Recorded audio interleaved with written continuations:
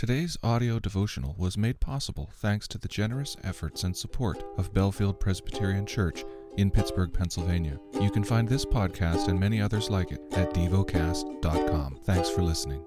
The lesson is from the book of Psalms.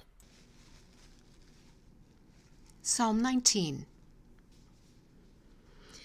The heavens declare the glory of God, and the sky above proclaims his handiwork.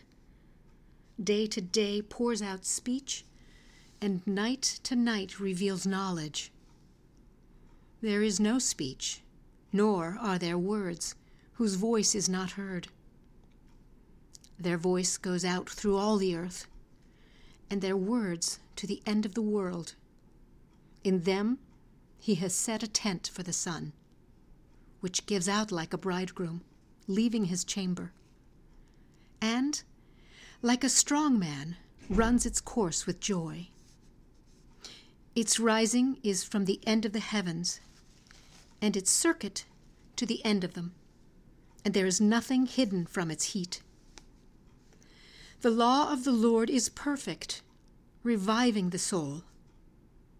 The testimony of the Lord is sure, making wise the simple. The precepts of the Lord are right, rejoicing the heart. The commandment of the Lord is pure, enlightening the eyes.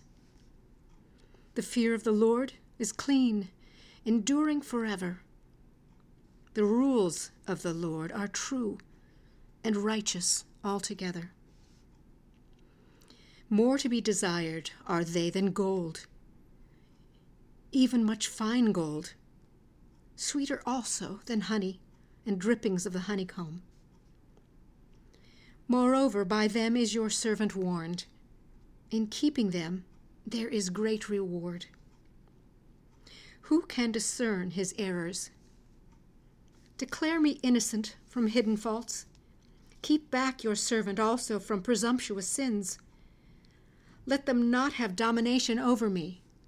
Then I shall be blameless and innocent of great transgression. Let the words of my mouth and the meditation of my heart be acceptable in your sight, O Lord, my rock and my redeemer. Meditate and dwell on what you're paying attention to in God's Word. How has it connected with your heart or mind?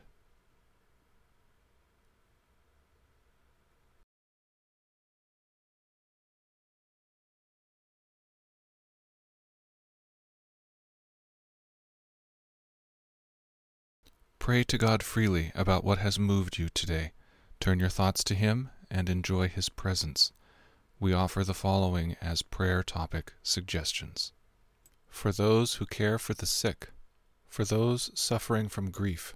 Thank you for listening to Devocast.